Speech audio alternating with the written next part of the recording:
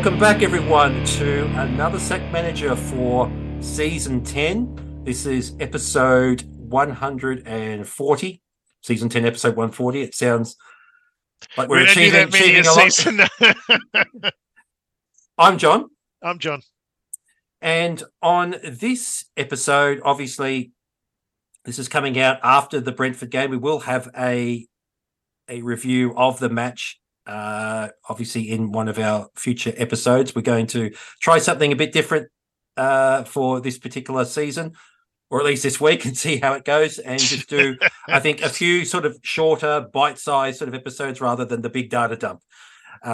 So let's start off this episode with the big thing that happened at the end of last week. That certainly I never thought that we would get to this point, even though it has threatened over the last probably 2 or 3 years, and that is the transfer of Harry Kane from Tottenham to Bayern Munich. There are quite a few different sort of things that I've sort of written down, and I guess we're coming at this after 4, maybe 5 days by the time we probably release this afterwards. And I think that had we have done an episode like last Friday night or Saturday morning when everything sort of hit the fan, there would have been a lot of hate and anger and disappointment and so forth, and that might still exist. But I think one of the things that I have found just looking on social media is that there seems to be an element of the fan base that has come to terms with this. Perhaps, this is 3 years in the making, where it was like every year is that he has been with us for the past sort of 2 or 3 seasons has been a bit of a blessing in disguise. But the idea was that, really, are we realistically ever going to win a title, or a cup or any sort of trophy, given how we have disrespected FA Cups and League Cups and all of these other things. So I've got some notes written down, but I'm going to throw over to you first for your reaction. And first of all, have you calmed down? Are you still angry? Like, are you ENIC out, Levy out, all of that sort of thing? Where do you stand? Or are you part of the fan base that is perhaps a little bit more mature and thinking that this transfer made a lot of sense? No one really puts me and mature in the same sentence, so don't know what's going on there. Well, do you remember? I think I was messaging you all quite a bit just before that, and the closer we were getting to the match, it was like, he'll probably stay. Levy's not going to get rid of him now. It was getting closer, and I know the understanding was that it had to happen before the Brentford game. So if it happened before then, he would go. But even so, I was thinking the closer we got, no, he's going to stay, because I think the change of tactics for Spurs meant he was going to score a lot of goals, the way we were going to play. And, maybe that would give us, I know people were saying, and giving the economic view, well, he's going to go to anyone he wants in a year's time. And I thought, well, I'm prepared for that if we get him for one more year, and then they gave the club a year to try to get him on a new contract. The guy is a fitness fanatic. He takes his job very seriously. So this guy can last probably to he's 36, 37 at the top level, like a lot of sort of growing players have. You got Lewandowski. There's all these others, non-goalkeepers. We could talk about Ronaldo, etc., who are in their late 30s, but still playing because of their training and eating regime and etc. So they want to continue to play as long as possible. That is a really great point, because somebody said to me, like at work on Monday, they sort of said, they heard about the transfer and all that sort of thing. They're not really involved in EPL, but they just knew the whole economic thing about why on earth would Bayern pay 100 million, in excess of 100 million with all the add-ons and so forth. For somebody that is like 30 years going into his 31st year, and with only 1 year left on the contract. And one of the things I said is that Bayern have a real history of making players' ages seem not that important. And Exactly. Lewandowski is a perfect example. And then he went to, is it Barcelona? It's Barcelona now. Yeah, Even yeah. better So, side, yeah. Yeah, so he was there like last year. So Yeah. so they definitely didn't even care about the No, whole no.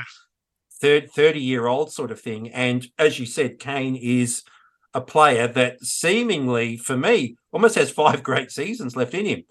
Oh, easy. Yeah. Look, and I think as well, they recognize that type of player. They would have done a deep dive to see who he was, what he does. When they talk about model professionals, he's one of them. He's beyond that. He will, he would get that try, aim for that extra 1% all the time. So he's not like, oh, I'm happy with this. No, he would do extra training, extra fitness. He's probably got his own chef or whatever they do. And yeah, he's at that point in his life where he realizes that I could continue. And with modern science, especially sports science, he could do that. If you're serious, if you're not down the pub or, having your bangers and mash, you can really, really extend your career by, normally people 30, you would think, okay, he's got 2 more years if he's lucky. Bayern have given him 4 years, so 34, which they think they could, and they wouldn't do that if they don't think he's fit enough or he's mentally strong enough to do that work to hit that point. So going back to that though, I didn't think he was going to go, and then suddenly on Twitter, I was following that. There was all those rumors he's heading to the airport, and then it was like, oh no, they've stopped him. He said, I think "Don't." I told you that. I broke that Yeah. news to you. Don't catch. You can't. He's not allowed to catch the plane. So supposedly he went to a family home near. How many This cousins is the and thing. It's like it's right near Stansted. So yeah, what a coincidence. And then I think I went to bed after that, and then the next day there was those pictures of him in that van outside of Bayern, going getting his medical and all this kind of stuff, and then that really floored me, and I was really really angry that the club would do that. Hate to their new coach, but also to the team. So I was really angry with that. And, and, we know that Harry Kane's wanted to go for a few years now. He tried to go to City a few, you know. So I can understand his point of view. I mean, look, this one, it hurts, but for me, it was when Glenn Hoddle had enough and he went to France and played for Monaco. That hurt the most because for me, it was like he leaves and then we got Waddle. It's like, oh, can you imagine that side with both of them? And then, we didn't get Lineker like for me? Lineker was coming because Waddle was there, and then yeah, Waddle left himself to go. Waddle Was it to left, Marseille? I yeah, think, and or then suddenly, yeah, and then when Waddle left, and then Gaza came, and then Lineker left, and it's like we were always short of one or two great players around that era. It's just basically the bad management of those owners at the time just meant they had to send them away. I mean, they couldn't have, even other players like Roberts and Hazard were pushed out because they needed the money. And how well that worked out. But yeah, so for a moment, for a day, I was really angry, really annoyed, only because of my belief that he would stay and give it a season. And then he could have gone anywhere. I mean, even he could have gone to Man U, City, anyone he wanted. Well, probably not City, but he could have gone to Chelsea. He could have, well, maybe you don't know, but he could have gone Man U, that was their main target. He could have gone to any of those clubs for free. So whatever sign-on fee, he would have got a sign-on fee, which would have meant, millions and millions. He would have gone to a club that is aiming to win the league for one of those sides. So I didn't understand that he went to Bayern. Maybe that could have been because of his loyalty to Spurs. And I don't know, but I don't know how he thinks. But I go on. so like I can answer, well, I can give you my point of view on that sort of bit. And I just don't think I think the way that Levy was thinking was that he was concerned about the fan base when he rocked up to play Spurs in a Chelsea shirt or I don't think he would have got a Chelsea shirt, but you never know because of the whole Pochettino thing, right? Mm. Um, or in a Man United shirt, and then for him to score against us and to celebrate. Like, for me, it's always been, and we've known this. I think he's been quite or the reports have always been that he's been quite vocal that if he was to go, he is to go to another league. And there's a few people that have been downgrading the Bundesliga. You know me, I actively watch maybe a game or at least the highlights and all that sort of thing. So I try to stay active with as many leagues as possible. And I don't think it's a Mickey Mouse league. When you've got, Dortmund, Eintracht Frankfurt, and all these other sorts of ones, Cologne, Schalke, and so forth. I mean, these are big European clubs that if you are playing against them, we have respect. So it's not a Mickey Mouse league, the Mickey Mouse leagues for me is La Liga, with the Las Palmas, and then Palmas. And Poor those Las sorts of Palmas. types, and then the gulf between the bottom and the top is a lot more shorter in the Bundesliga than what it is in some of these other leagues. But so I think that he was quite he was very conscious, I think, about that if he was going to play, and I definitely think that there are some clauses in there that we have at least the first option to buy back.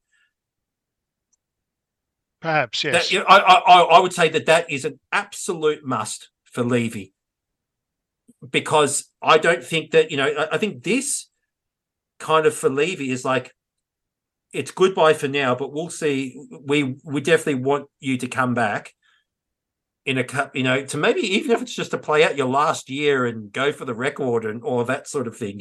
I mean, for me, he would need 2 seasons to get 40 goals at a minimum, if he came back in 3 or 4 years sort of time. So that for me is, I think, where the Bayern thing is. I don't know if you watched the Opta Sport, the pre-match, and they had like Glenn Hoddle, they had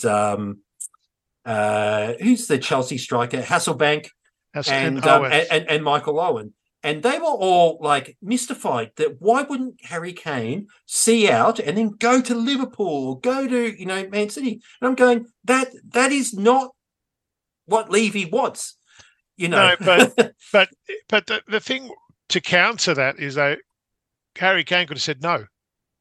I'm not going to Bayern. Absolutely. I think, but Bayern had done all that work on them.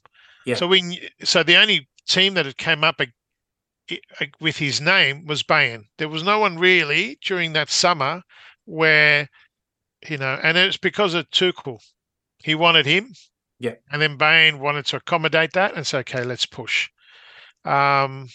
Because really, if that agreement hadn't happened before, because probably Harry Kane goes, well, this is my chance to go. And maybe he wanted to at least have the club make some money off him, which is whatever they paid for him. It's all free money, really, to Spurs. But maybe that was his last act to say, okay, I will go overseas. Spurs will make some money off me. And then you never know, I can come back. But because really for him, he could have just said, no, I'll play another season and then I'll go wherever I want. And then that way he's got 20 goals in the EPL this coming year. And wherever he goes, he'll play another 2-3 years. He'll smash the Shearer record. And I know Shearer was happy to even drive him to Germany. Yeah, but because if you ask a lot of these strikers, what would you want? Like, for instance, I think they asked Shearer, what did you covet most? Your goal scoring record or your Premier League championship with Blackburn. He goes, I'm a striker. That's what I do. So to him, the record was more important. And that record, if it doesn't get broken, will last another 10, 20 years or until Haaland scores another whatever. But you know what I mean? He's always going to be at the top of the file for the EPL. Let's just say that is not. I think Greaves has got more goals. Jimmy Greaves. I wanted to bring this up because this kind of irks me a little bit, and I know that we've brought this up on many, many of our previous episodes over the years, over the decade, I could say now. Yeah. That, like we seem to forget about Division 1. Like it means nothing, but yet, like individually, every club will celebrate their strikers. I mean, if you look at Liverpool, you're looking at the guys like Ian Rush, for example. Yeah, Dalglish, etc., etc. And for us, it's the Jimmy Greaves of the world, etc., who has scored way more than Alan Shearer. So we're talking only Premier League records. So, and I just wonder, right, that because Jimmy Greaves has that amazing record, that the Kane, if he played for X amount of years, he'd probably get there, right? But it's a lot more larger. I mean, it like I think right now Shearer is maybe fifth on the all-time scoring charts. Wow, I didn't realize that. Let me just I'll have to double check that. Right. I did have a look there, but I guess that if he was to break the record, it's not like he's the greatest Spurs, he's just the greatest Spurs player. Yeah. In in only the Premier League era, which is like literally from 91, was it? 92, I thought. Or 92. You're so it's 30 right. years. 30 years. Yeah, exactly. And don't get me wrong, that is still a major feat. But like, why? It baffles me how they don't want to include the old records into it. Like, it's all encompassing, and it's deliberate though. It's Sky and Murdoch controlling what you see. So by just talking only about the EPL, it raises and enhances it because that's all. And with young fans coming through to them, that's all they've got. That's when they talk about people and their records, it's only that 30 years of the EPL that gets mentioned and not before that. So because then suddenly, Shearer's so great, but it's like, he was a good striker, but there were better strikers before 92. And here they are. Exactly. Yeah. And, in 2 centuries' time, who knows, they probably will include everything because, the EPL probably will no longer exist. It'll become the Super Premier League and then and all of these sorts of things. The Super Duper League, welcome. Exactly. So I'm just curious, like right now we've talked a little about the situation. How are you feeling now? Are you a little bit more relaxed? I'm fine now. I'm fine. It's history now. It mattered for a day because I was annoyed at Levy accepting such an offer so late before the game, before the first Premier. I thought he's going to say no now. Well, we're too close to the first game. And so to do that, and then now, I don't know what plans they have or how they're going to spend that money because a lot of it is spended was it's in suitcases, it's flown over to London. It's still in Deutschmark, isn't it? Yeah, euros. So that's all right. But it can be spent. So so now we have that opportunity if we do it right to actually get some players. We can buy another centre back, maybe another midfielder, definitely a striker, or and hopefully not Lukaku. And that way he can appease some of us to say, okay, look, all right, he's gone, but we've got replacements, and then we'll also sell some other players. But here we go. And no, watching the Brentford game, I was fine. It's kind of like this is a new era. I was just more relieved that the style has changed back to what it should have been. I mean, two final things for me. I think that everyone has kind of calmed down purely because. And I just wonder if if Levy was very strategic about when to accept the offer, because we have a game to consume us, to take our minds off it.